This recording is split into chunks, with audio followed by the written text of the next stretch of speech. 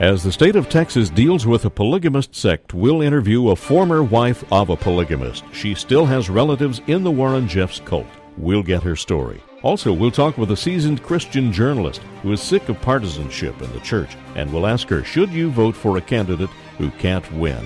This is Jerry Johnson live from Criswell College. Join us as we look at today's news from the Christian worldview for Christ and culture. Mr. Gorbachev, tear down this wall. It's one small step for man, one giant leap for mankind. December 7th, 1941, a date which will live in infamy. I have a dream. It depends upon what the meaning of the word is.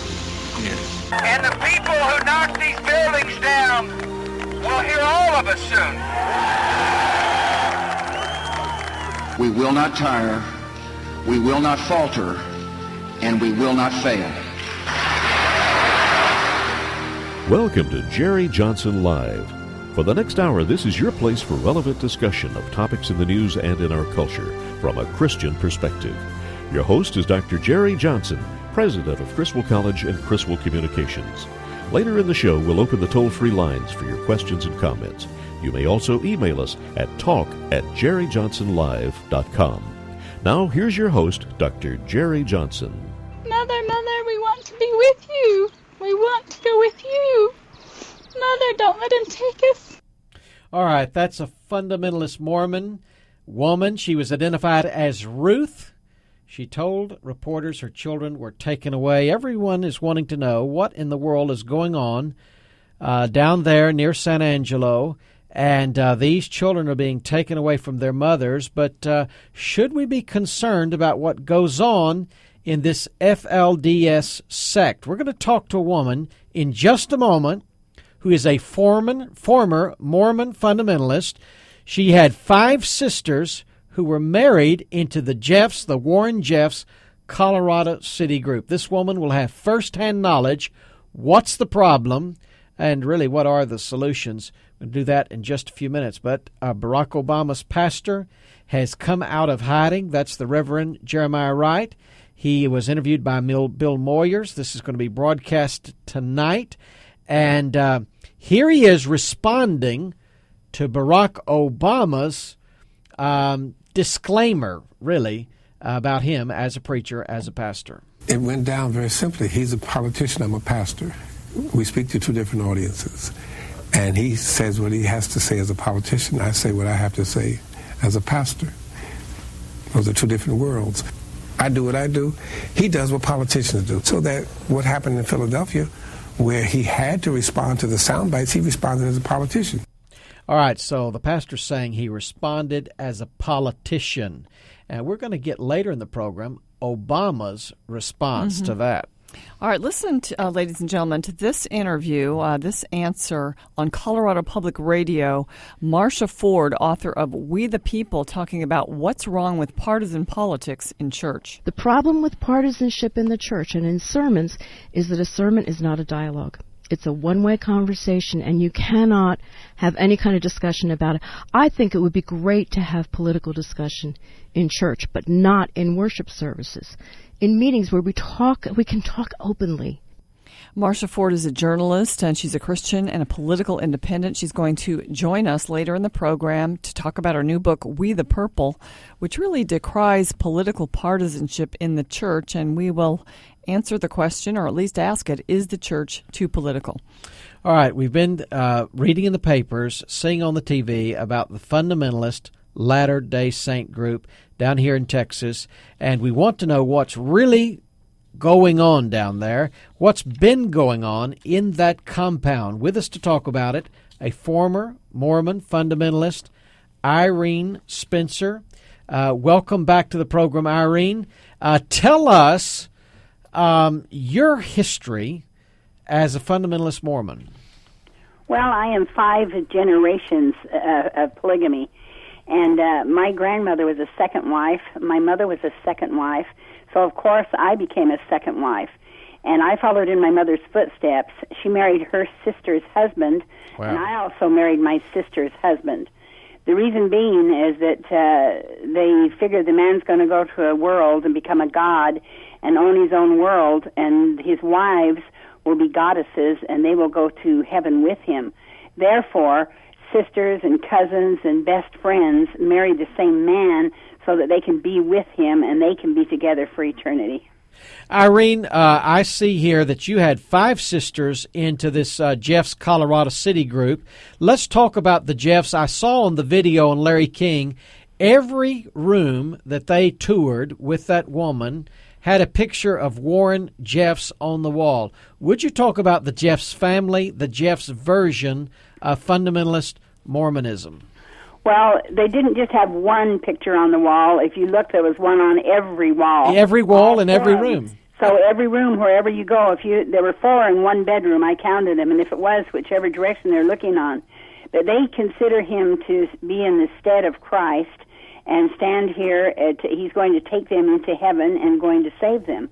But I knew his father, Rulon, and he was a dictator just like this guy was. But what they do is they marry young girls off when they're 14 on up, some younger, and they have no say-so about it. There's no courting.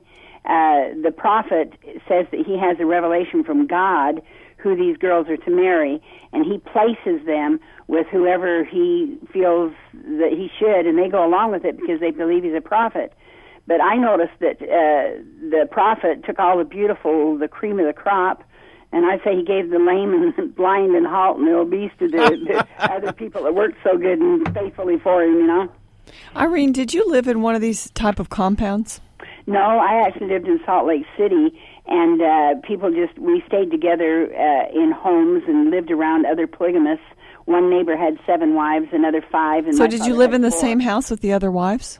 Yes, we lived in the same house at times. Yeah, well, when I was born, my dad had 4 wives in the house at the same time, and I was the 13th of his 31 children. And you all lived in one house? Yes. And when I was 16, I married and became the second of 10 wives, and my husband had 58 children. He had 29 girls and 29 boys. How'd you feel about getting married at 16? Well, I was kind of getting to be an old maid because, some of my friends, 13, 14, 15 were married. And I wrestled with the idea because as much as I was told I would go to hell if I didn't, I wanted another kind of life. And anyway, I got conned into it, everybody telling me that I couldn't give up, say, look, all these generations, what they've sacrificed for you for. And one thing that hurt me about the people in Texas right now is that I went through a raid when I was 7 years old. They raided Salt Lake City, and 19 men were arrested. And my father spent over 2 years in prison for polygamy, and I still have trauma. I still remember the most horrifying feeling, and I know that these little children in Texas are feeling the same way because we were taught that the outside world is wicked, they're the devil, they're out to destroy us, and that we must not have anything to do with them. And I know that these kids must be terrified. Were you separated from their mother like they are being separated? No, but we had fears of it, and they thought that they might adopt us out and put us into homes and one thing and another. And then in 1953, I had just been married for 3 weeks, and I was a plural wife, of course. And we went to Colorado City to visit my sisters that all lived there. We were going to spend the weekend. But when we got to Hurricane at my Aunt Ria's house, we had a lawyer that was there, and he told us that they had been tipped off that they were going to have a raid that night in Colorado City, so we didn't go out there. But my sisters were caught up in it. They actually came out in Life magazine and one thing another, pictures of them. I had a sister-in-law that was all her children carted off in buses. In fact, when I saw these guys getting on buses, it brought back all those memories. I said, it was just like deja vu again. These kids being loaded into buses to be taken somewhere else. You're listening to Jerry Johnson Live. We're talking to Irene Spencer. She's a former Mormon fundamentalist.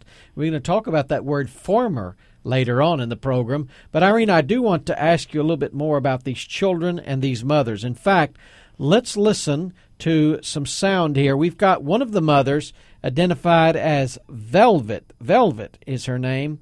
She says she's sad her children were taken. They had CPS workers there to take every single one of the children out of our arms. The children are crying and reaching for their mothers. Well, that sounds really sad. Now, here's in response Child Protective Services worker Daryl Azar. These young ladies, or young girls really, are becoming spiritually married to middle-aged men and having their children. There's no way that that would be legal in Texas. It is child abuse, and we have to step in to protect them. Irene, I think one of the questions a lot of people have, they don't like what was going on in the compound, at least they don't think they do. They don't really understand it. But right now, there's a little bit of a sympathy factor with these children and these mothers.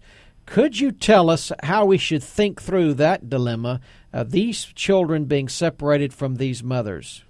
Well, you know, for the last 150 years, when they have arrested polygamists, nothing has ever worked because they multiply faster than they could squash the thing out. And Governor Pyle, back in 1953, just spent thousands of dollars of taxpayers' money, and nothing was ever done about it. So I really don't know what should be done. But in my view, I feel that you shouldn't take these children from their parents. It's the only thing they have. And these women don't have a husband of their own. They have, you know, their rights are being violated. The only thing they have are their children. And I think what they need is to have professional counseling, the men, women, and children, and let them know that there's another way of life. What people don't realize is that these people are there by fear. And when I say that, they're fear of going to hell. I was taught that my own husband was my savior, and that he was going to take my hand and pull me through the veil and resurrect me into the next life. And if you didn't obey and do everything he said, you weren't even going to be given an exaltation. And that's why I myself stood up in 4 of my husband's weddings, and I took the bride's hand on those 4 occasions, and I gave her to my husband in marriage that I might work my way into heaven. Well, we know there's another way to get to heaven, and when we come back after the break in a few minutes, I want you to talk about that. But let me ask you a follow-up question, Irene, because I'm wondering, I accept what you've had to say, but I'm wondering if these people in Child Protective Services are thinking, look, if we don't break this cycle, these mothers will give away their young daughters and so on and so forth if they stay in these families. I have another question for you. You write about the lost boys. We've been talking about the girls. What happens to the so-called lost boys in these families? Well, not only in the FLDS group, but in all splinter groups, all polygamous splinter groups. The young boys go out when they're like 14 and 15 years old.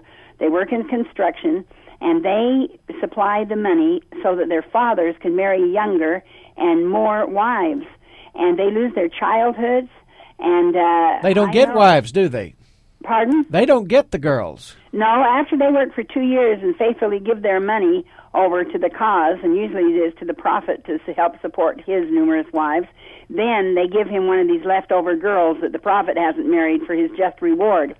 But the thing of it is that I have nephews that were actually, one of them was kicked out of the compound because his hair was too long and he wouldn't cut it. And they kicked him out when he was like 14 years old. And the parents cannot go after him. The parents cannot call him, cannot have anything to do with him. They become dead to that family. And these young kids go out, they get on drugs, they start drinking, they're in despair, they're lost. They figure they've gone to hell, and it's the only thing they know because they too have been brainwashed. But there's a guy in Salt Lake named Dan Fisher that is trying to help these boys get into homes and become educated. And I just have to commend him for doing this work. All right, Irene, we're coming up on the break. Now, you're coming back after the break because you are a former Mormon fundamentalist. We heard that you were trying to work your way, more or less, to heaven, to earn it. And we want to know what caused the change, who caused the change. I'm excited to hear the rest of the story. Also, we've got a lot of listeners down in San Angelo, KCRN. We want to open up the lines for you. The number is 800-881-9270, 800-881-9270. If you're in the San Angelo region, you have some first-hand knowledge of the Warren Jeffs group, the compound, the setting, the fallout, call us. You have a question for Irene Spencer, call us. And another question really is this FLDS, is it really Mormon? Let's talk about that. It's Jerry Johnson Live with Penna Dexter.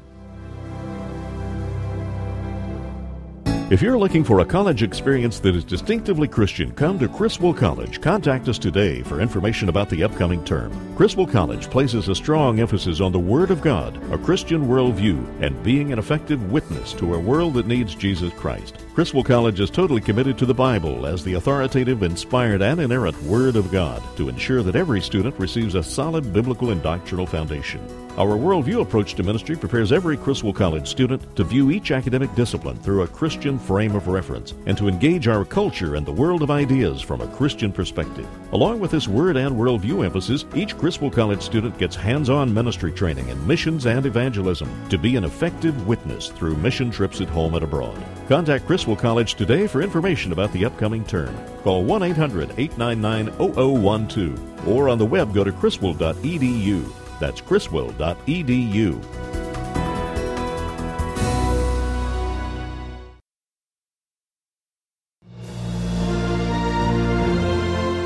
You're listening to Jerry Johnson Live. Now here's your host, Dr. Jerry Johnson, president of Criswell College and Criswell Communications. There were tears by the children, by the women, and by some of our caseworkers as well. It's not easy to do, and no one was untouched. However, it was in the best interest of the children. All right, that's Daryl Azar. He's Child Protective Services spokesman. He's talking about these government workers taking the children away from the mothers at the FLDS center. And a lot of people really wonder, was that the right decision? We're talking about that right now. Let me just remind you, coming up in the next segment, we're going to talk about the church being too political and too partisan. You don't want to miss that. That's coming up in the next segment. All right, with us is Irene Spencer, and she was married for 28 years to Verlin LeBaron, who later became president of the Church of the Firstborn, which is another cult group in the Mormon, a fundamentalist Mormon movement. She bore 13 of his 58 children, and she shared him with 9 other women. It's just hard for me to fathom this. And she also now is married to one man monogamously. She's been married for 19 years. So, Irene, tell us how you came out of this cult and what happened to you spiritually. Well, I came out of the cult, and that's why I wrote the book. It's called Shattered Dreams, because I want people to know the abuses that have gone on, and we have lived with them for generation after generation. But the girls are married off. They have no say-so who they marry. They are told to have a baby every year. I know the average polygamous woman has 12 children. I know women that have 16, 18, 20, 21, and I know a woman that had 22 children. Now, if this isn't abuse, I don't know what is. And I myself didn't even get a driver's license until I was 40 years old. Most of these people are not educated. They can't watch TV. They can't read any books. They have no outside education, and that's how they control them. But it's done through fear.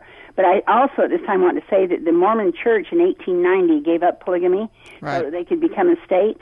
And they get upset when people call them Mormon, Mormon fundamentalists. But by the same way, every Christian church says that they are Christians because they believe in the Bible.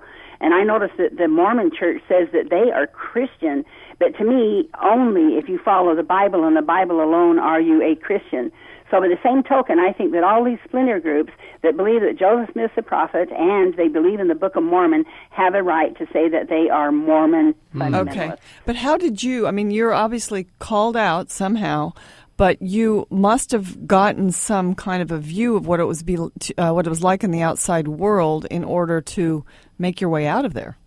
Well, I had left for 3 years because I had just come to my rope's end. I actually had 9 nieces and nephews and one first cousin that had committed suicide, and I was in such despair and depression, and I left for 3 years. My sister that was out of polygamy helped me, and then later my son became a born-again Christian in Alaska, and I felt it was my duty, because I'd gone back to Mexico by then, felt it my duty to go up and put him right. He actually phoned me up and told me that Christ was God, and I thought, how could he be so crazy? We know that Adam is our God, you know. And so I got on a plane and went up there with my Book of Mormon to go up against him and put him in his place. But I want you guys to know that nobody can come up against Jesus Christ. I went into a church and they were singing a song, As a Deer Panteth for the Water. I started weeping for my soul, and I cried out and said, God, whoever you are, I wanted to have what those people had. They looked like they were wooing somebody. They were worshiping. I longed for it. And in that moment, God actually spoke to me and said, Irene, where have you been that you've never worshiped or glorified me? And that day I gave my life to Christ. And I had 3 freight trains of pain, heartache, sorrow lifted from my shoulders. And at the same time, God removed all 9 wives at the same time. Wow. Our guest is Irene Spencer, former Mormon fundamentalist. We're talking really about the FLDS debacle in Texas, but going from the news to the good news, and that is the good news of Jesus Christ. How did your life change, Irene? That was sort of the beginning, but how did your life change after that, the way you thought about God, heaven, prayer, relationships? The very first thing that I did is that I felt so ashamed to think that I could have thought that I could be a God and that He's just a couple of notches higher than I am, and that I could work my way and be like He is. It does away with His awesomeness. And but, you know, the greatest thing is knowing that God is sufficient. His grace is sufficient. And He said, by your fruits you shall know Him. And the fruit was this peace that I can't even explain to you that I felt that enveloped me. And, you know, I tell people I had more religion than most people accumulate in a lifetime. But it's not about religion. It's about a relationship with our Lord and Savior. And I just praise Him every day because He did change me. I am born again, and He did it in an instant. Took me from all this despair and everything. And I am a child of God, and I just thank Him every day that I've seen the light. What happens when people leave, Irene? Does the church or the husband normally try to get the person back? Oh, everybody does it. I left for 3 years, and my husband begged and tried and pled and cried and did everything. And then I have my kids, had 7 of them that every day would weep and cry because they feel like fish out of water going to schools. And so you took them out? People, Did you pull your kids out of the cult? Well, you know, at one time I had 6 of my kids still entangled in polygamy, but I only have 3. And but I want you to know that I went to church not too long ago, and I had 27 of my grandchildren in there that had become Christians, and it brought me to tears. And God is doing a great, great work. Well, you know, in the midst of this, one of the things that's happening, we heard from the pastor of Glen Meadows Baptist Church down in San Angelo, Mac Roller, last week. His church is feeding these women, feeding these children, ministering in the situation. I saw on television where they actually a group of them together singing some songs. So you never know what God is doing behind the scenes to show these people another way of life like you saw in Alaska. Our guest, Irene Spencer, she's written the book Shattered Dreams about her life as a former Mormon fundamentalist. Irene, I want to thank you for being here with us today. And how could we be praying for this situation as you look at it all unfolding in the media, playing out in the media? How would you say we could pray for these people? I think the best thing to do is pray that God will have everybody treat them kindly and with respect and with love so that they may win them over, because they have been taught that all these people are wicked. And I've had people that have come out of this that said that someone just looked at them and said, I love you, I care for you, and it totally melted their hearts. And I know that we could pray that God will open up their eyes and help them, because He is sufficient. His grace is, and if you're really hunting for Him and want to do right, you will find Him.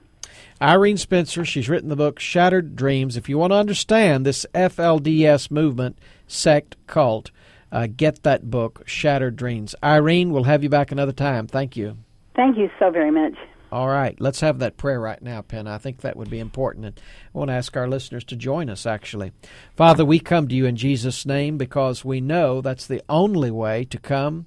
And we thank you for this testimony of your salvation with Irene Spencer. And Lord, we're praying that you would be working in the midst of this group. They're traumatized because of this raid. And Lord, we're just praying that this would be a moment for them to see the light, to see the way, to see Jesus Christ as the Son of God and the only way of salvation. Help the churches like Glen Meadows and others to reach out, to minister, to show the love of Christ. We pray that many would come to faith in Him. We pray it again in Jesus' name. Amen. Amen. Well, all right. What an incredible testimony and story. And we move from that over to something else that's been in the news, the religion news, and the politics news. And actually, Larry, I want you to do another thing, if you would. Let's go to our next guest. Let's stay with that, because coming up, we're going to talk about the proper role of faith and politics, church and state. And our next guest is Marcia Ford, and she's written a book called We the Purple. Let's not have the red state and the blue state. Mix it. Let's have the purple. And she says, look, there's a wave, a political wave moving in America of people who are sick of the Democrats, sick of the Republicans, sick of the religious right, the atheistic left, and they just want to talk about the issues. They want dialogue and not debate. And she's a little concerned about politics in the pulpit. Now, she was interviewed on NPR, and this is what she had to say. If my faith didn't inform my politics, I don't really think that either one would be worth much. However, when it comes to talking about specific partisan issues, then we get into trouble. Penna, do you think she can have it both ways? Well, I think that's important to talk about the issues, especially the ones that relate to our faith, that are moral issues that are addressed in the Bible. And I disagree with the idea that you shouldn't do that from the pulpit, or the pastor shouldn't do it. So I'm looking forward to talking to her about this to find out exactly what she means, because when she says issues, does she mean abortion? Does she mean homosexuality? We're going to find out. Yeah. We'll find out. So coming up next, Marcia Ford. She's written the book We the People. And we're actually going to talk about, Jeremiah Wright and maybe Jesse Jackson or Al Sharpton on the left, or Tony Campolo or Ron Sider. We've been looking at all of this in the campaign season. On the right, you've got people like Pat Robertson. You had Jerry Falwell. You had D. James Kennedy. And so we're going to try to sort through this. It's Jerry Johnson Live with Penna Dexter, broadcasting live here from Criswell College. Also, we may have an update later on in the program. Barack Obama has responded to his pastor, Jeremiah Wright, saying that, look, Obama was just doing the political thing when he distanced himself from my extremist comments. We're going to listen to what Barack Obama had to say in response to that.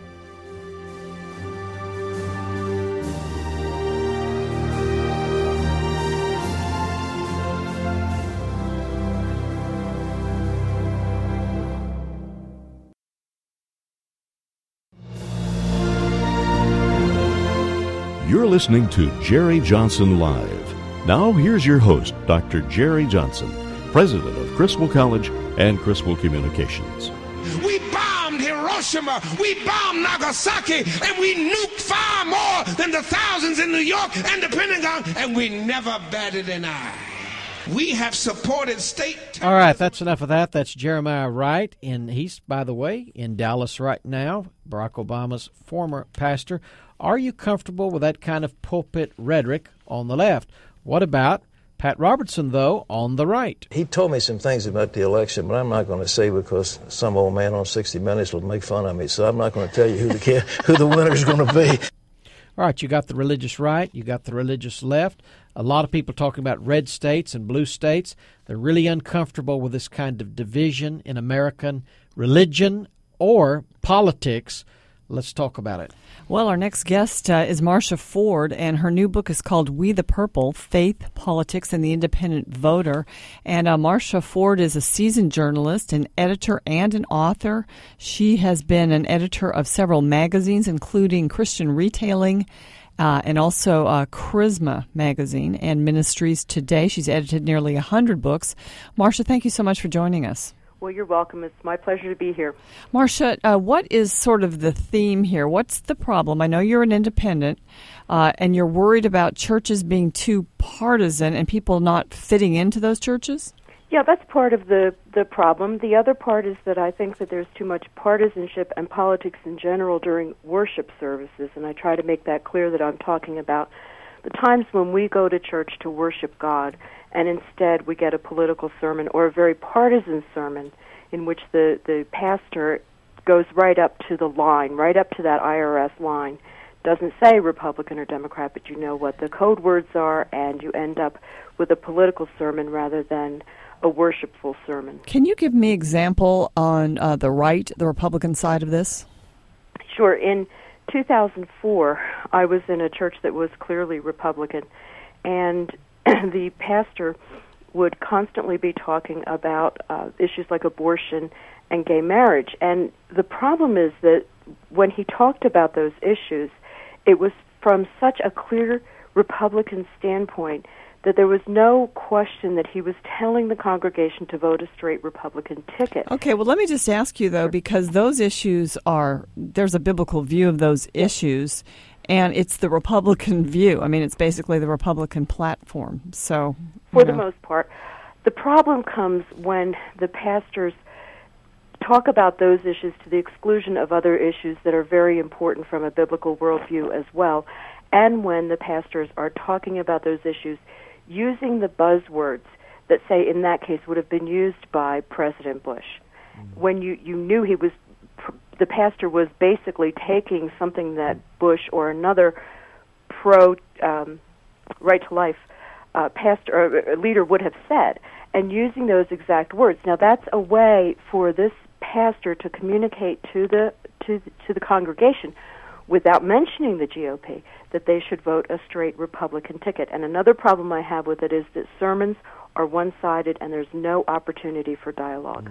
You're listening to Jerry Johnson Live. Our guest is Marcia Ford. She's written the book, We the Purple. Marshall, I want to talk about the larger scope of your book in a minute, but I want to follow up just a moment here to talk about, do you think on the left, on the religious left, particularly maybe in the black church, there's been a good bit of this Democrat campaigning through the years, do you think they're guilty as well as you see it? Absolutely. There's no question. Anytime you bring partisanship in the church, I don't care which party you're advocating, it obscures the message of the gospel, it obscures our worship of God, and that's why we're there on Sundays.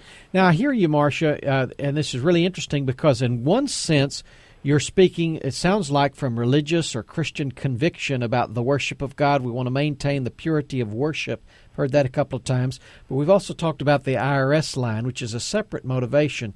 Now, I have a question for you, because this IRS line came out of an LBJ political fear of the churches mobilizing in a certain way at a certain time.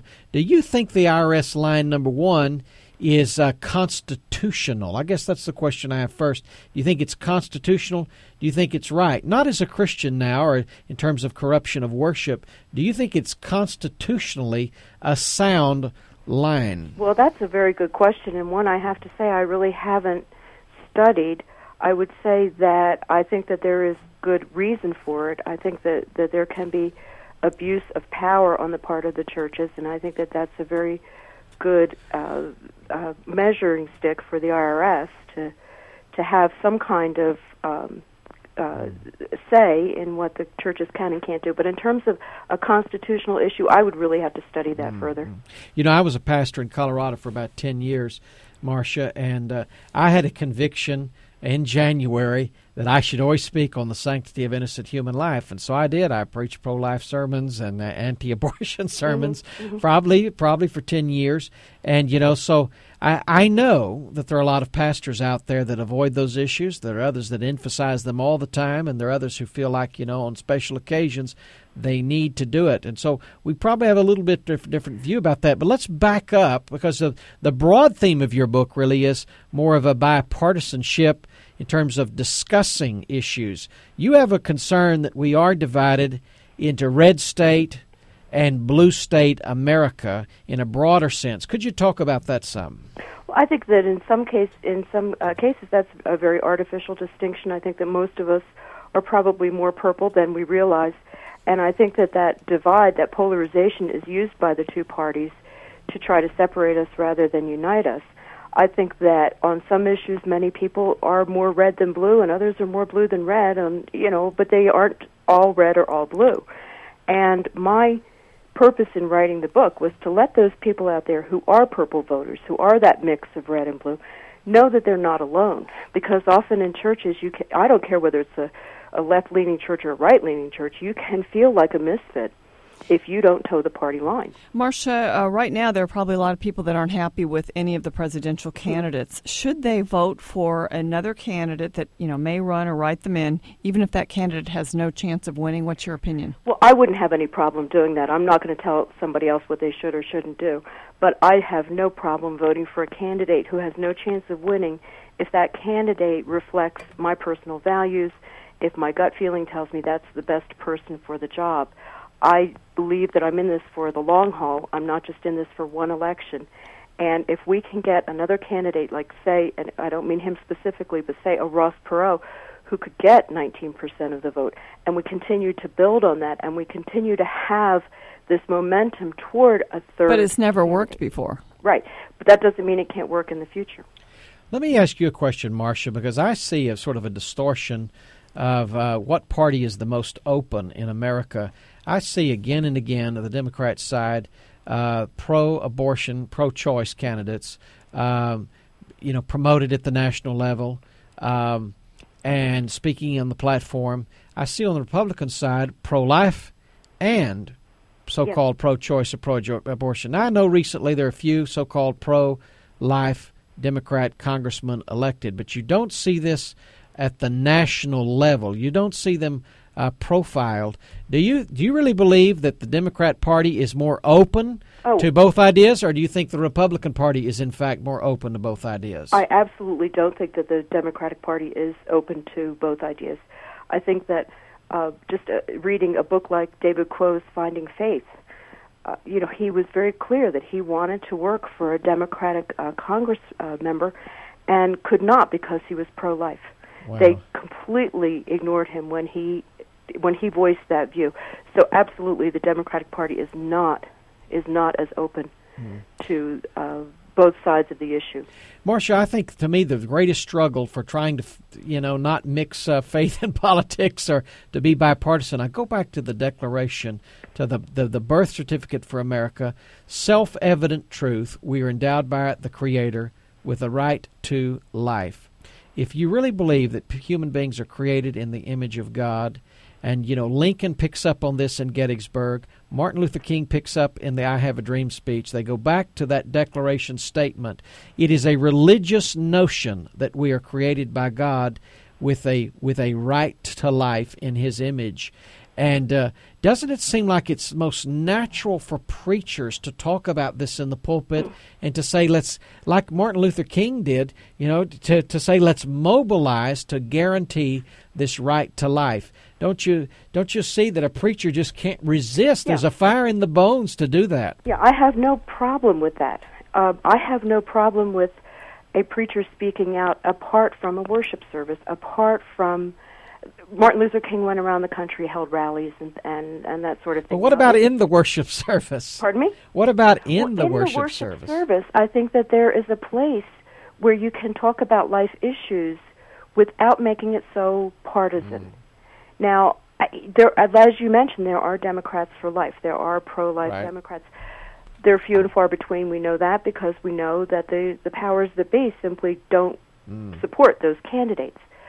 But to be so partisan, to make it so clear that this is a GOP church, really does. I have never in my whole life been in a church that you could say was a GOP church. As a matter of fact, most of the time I'm frustrated that pastors don't say enough about the issues that are up for grabs in the elections. And that's an important point too. I think that these things can be discussed outside the worship service, and the operative word there is discussed. You haven't been in a megachurch. You don't get to talk to the pastor. Marcia, I want to thank you. I'm talking about in a small group setting, but go ahead.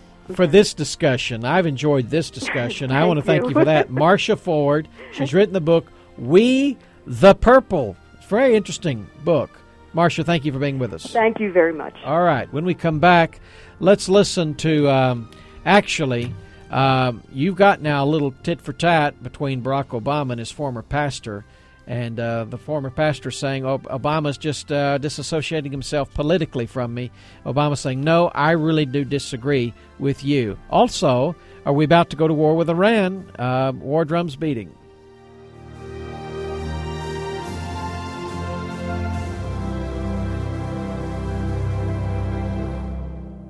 If you're looking for a college experience that is distinctively Christian, come to Criswell College. Contact us today for information about the upcoming term. Criswell College places a strong emphasis on the Word of God, a Christian worldview, and being an effective witness to a world that needs Jesus Christ. Criswell College is totally committed to the Bible as the authoritative, inspired, and inerrant Word of God to ensure that every student receives a solid biblical and doctrinal foundation. Our worldview approach to ministry prepares every Criswell College student to view each academic discipline through a Christian frame of reference and to engage our culture and the world of ideas from a Christian perspective. Along with this word and worldview emphasis, each Criswell College student gets hands-on ministry training in missions and evangelism to be an effective witness through mission trips at home and abroad. Contact Criswell College today for information about the upcoming term. Call 1-800-899-0012 or on the web go to criswell.edu. That's criswell.edu.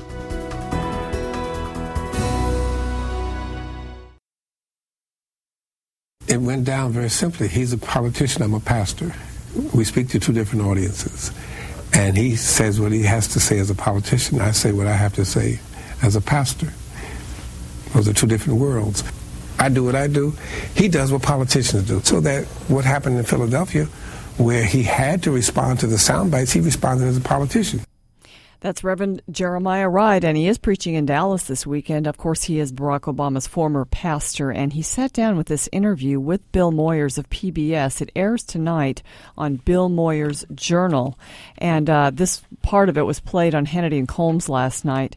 Moyers was asked how he reacted to Barack Obama's comments in Philadelphia, and he was giving Obama really a pass on this. Now, Barack Obama then responding, he was asked at a news conference in Indianapolis for his reaction to this comment about the race speech in Pennsylvania. Here's Barack Obama. I understand that he might not agree with me on my assessment of his comments. That's to be expected. Oh, they're both trying to be polite, I think, about one another. Barack Obama saying, though, that he doesn't share his pastor's views. He is obviously free to express his opinions on these issues. I've expressed mine very clearly. I think that what he said in several instances were objectionable. You know, Dr. Johnson, the journalists are really not letting Barack Obama get away from Jeremiah Wright's comments, and I think that's a good thing. Yeah, and a lot of folks really upset right now with John McCain because he's attacked the Republican Party in North Carolina for running this story and a campaign ad with the Wright sermon. It seems like he would be criticizing Jeremiah Wright instead of criticizing You'd think. the Republicans. Well, folks, we've been keeping you up to date on Iran, the growing threat of Iran. An incident today in the Persian Gulf. Here's a report from Sagar Magani. The Navy says the ship Western Venture was in international waters in the central Gulf when two small boats approached. A Fifth Fleet spokeswoman says the Western Venture fired flares and warning shots at the boats, which then left the area. The spokeswoman says the Iranian Coast Guard radioed the ship a few minutes later to determine its identity. Oil prices jumped after news reports that the two small boats were Iranian. Sagar Meghani at the Pentagon. Okay, and so today at the Pentagon, the Joint Chiefs Chairman, Admiral Mike McCullen, in a Pentagon briefing, he says Iran continues to ratchet up its activities in Iraq as well. I believe recent events, especially the Basra operation, have revealed just how much and just how far Iran is reaching into Iraq to foment instability. And then he went on to say, look, we're not stretched too thin. We're ready to go. We're ready to take action if we need to. I have reserve capability in particularly our Navy and our Air Force, not just there, but available globally. Well, it's good to hear that we're ready if need be. But, you know, the president talked about an axis of evil long ago. That particular speech, he got standing ovation after standing ovation. He said, we will not tire, we will not falter, we will not fail. We play it at the beginning of every program. Well, that's exactly what a lot of the liberal Democrats have done. They have tired, they have faltered, they have failed, they've given up. And this show is about the Christian worldview. We're not trying to be partisan here, but one of the fundamentals, Penn, of the Christian worldview is there is such a thing as sin, as evil, a reality, good versus evil, right versus wrong. And these people, these terrorists who mean to wipe Israel off the face of the map, they mean to agitate unrest in Iraq right now. They are essentially sending over weapons and paramilitary folks to kill our soldiers, to kill women and children. They strap bombs to retarded people and women and children and send them into crowds. I mean, this is evil. It's evil. And for them to say, imagine a world without Israel, imagine a world without the United States, these people mean to get us and to get Israel. And it's very important that we support, I think, our soldiers, our commander-in-chief. We should be standing up for the good guys, not the bad guys. And this is the problem with Jimmy Carter. I mean, there's another breaking story today. Jimmy Carter was called a bigot by the Israeli UN ambassador for supporting Hamas. It goes back to this one-sided neutrality I've talked about, that he is declaring a kind of moral equivalency between the terrorist and those who are defending themselves against the terrorist, between Hamas and the Israelis who are defending themselves against Hamas. And there is no moral equivalency. These are the bad guys, these Islamo-fascists, these Islamo-terrorists, and we better wake up.